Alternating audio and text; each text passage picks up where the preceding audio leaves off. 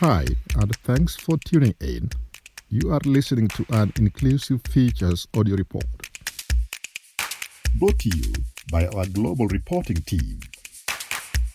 Hi, I'm Sarah.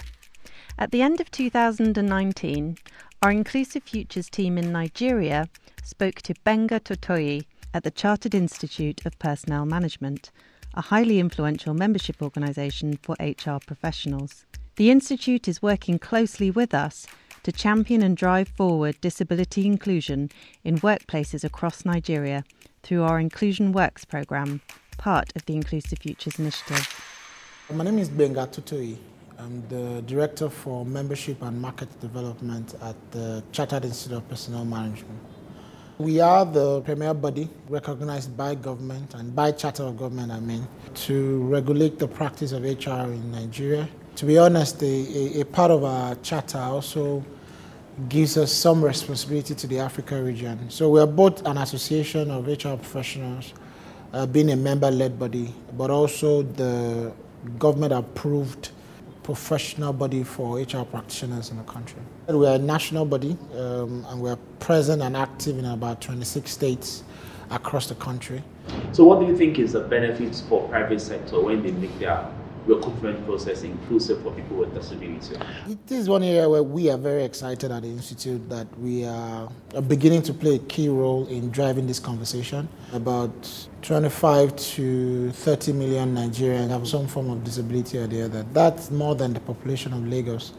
And that's an active part of the population. So it's important that from a numbers standpoint, we need to be more inclusive with our practice as organizations. When it comes to recruitment, I'm sure it's been well researched. Disability of any form does not mean this group of people or this community are completely, in quote, useless to the economy. There's some value that they can add to the environment. So we strongly believe that as more organizations tap into this environment and use diversity and inclusion practices to promote employee engagement and the likes, organizations can begin to reap the benefits in pure numbers.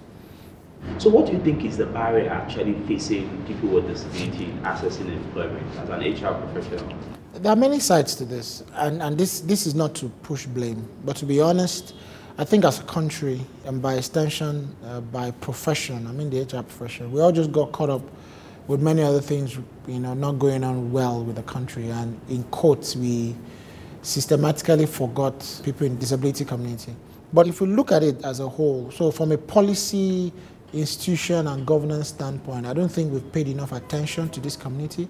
So that in itself has created a huge barrier, which is why when the federal government sort of released a law, all of a sudden more and more people are paying attention. Nigeria is part of the global village. You have a number of organizations that are either have presence outside of Nigeria or do business with some partners abroad and things like that. And so these conversations have come to the fore. We will have Nigerian companies whose presence are now going beyond the shores of Nigeria.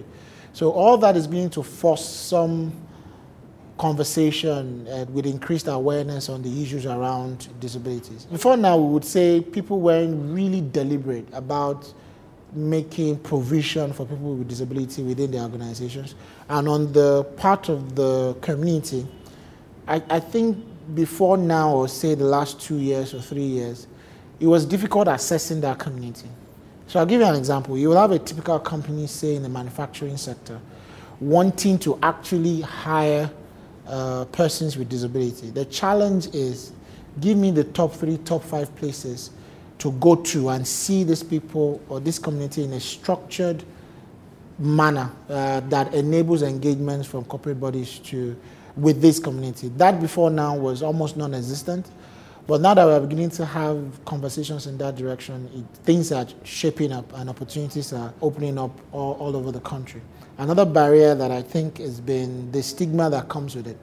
So a number of people in the disability community have only come to organizations from a standpoint of asking for aid and just looking for some support. So it was difficult for both parties to align and tie the expectations around the core business objective. But now there's a business case for disability, and that is breaking down the barriers, as it were.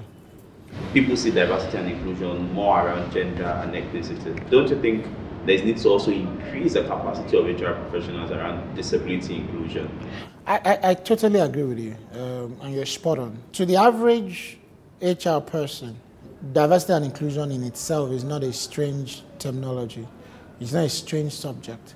But I think as a country, we've only looked at it, like you said, from a standpoint of some gender balance in the workforce demography, or from a standpoint of, even as a government, we've pushed Federal Character Commission, largely from a standpoint of having representations of employees from all parts of the country. And that shaped the narrative for a long time. Now, do you think employers are becoming friendly to issues employing people with disability in Nigeria? Are there any sectors that you see people with disability working? If not, which of the sectors as an HR professional do you think people with disability can try? I would honestly say a few organizations are giving it a go, and perhaps we should add a few states or government institutions are giving it a go. If I can mention, Lagos State government is really ahead of other states when it comes to this, and we hope that other states can jump on the train and do more. In the private sector, players in telecoms, banking, and largely the FMCG space are all, jumping on the train. I'm particularly excited with what we're seeing in technology. Considering the implications of the future of work, a few platforms are having special tracks for people with disability, because that's one sector where, to a very large extent, your university degree or your qualification or your experience can be in some way treated in a way that doesn't become an entry barrier for you into a career. So you've not gone to university before, but you're willing to learn how to code and things like that, or pick up digital skills. It's a lot more easier for people in the tech space.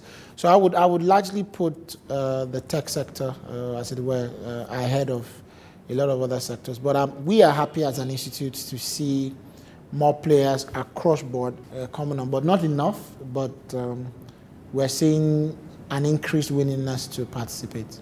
What do you think are the position of employers? You as an institute, you relate more with employers. What do you think is the position of employers when it comes to employing people with disability?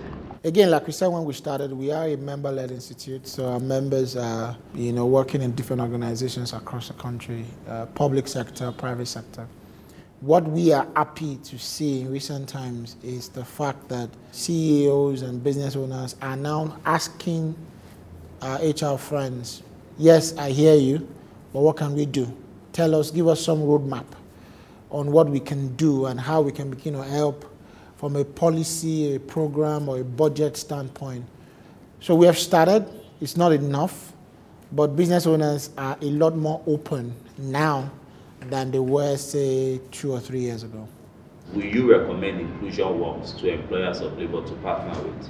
We're very excited, and it's on that basis that I would like to very strongly recommend Inclusion Works to different employers out there. Be open, take the test, see what your current readiness is like about disability, and the same reports can give you ideas on what you can begin to do to move from where you are now to a place where you are very confident that you're open and ready to engage more people from the community.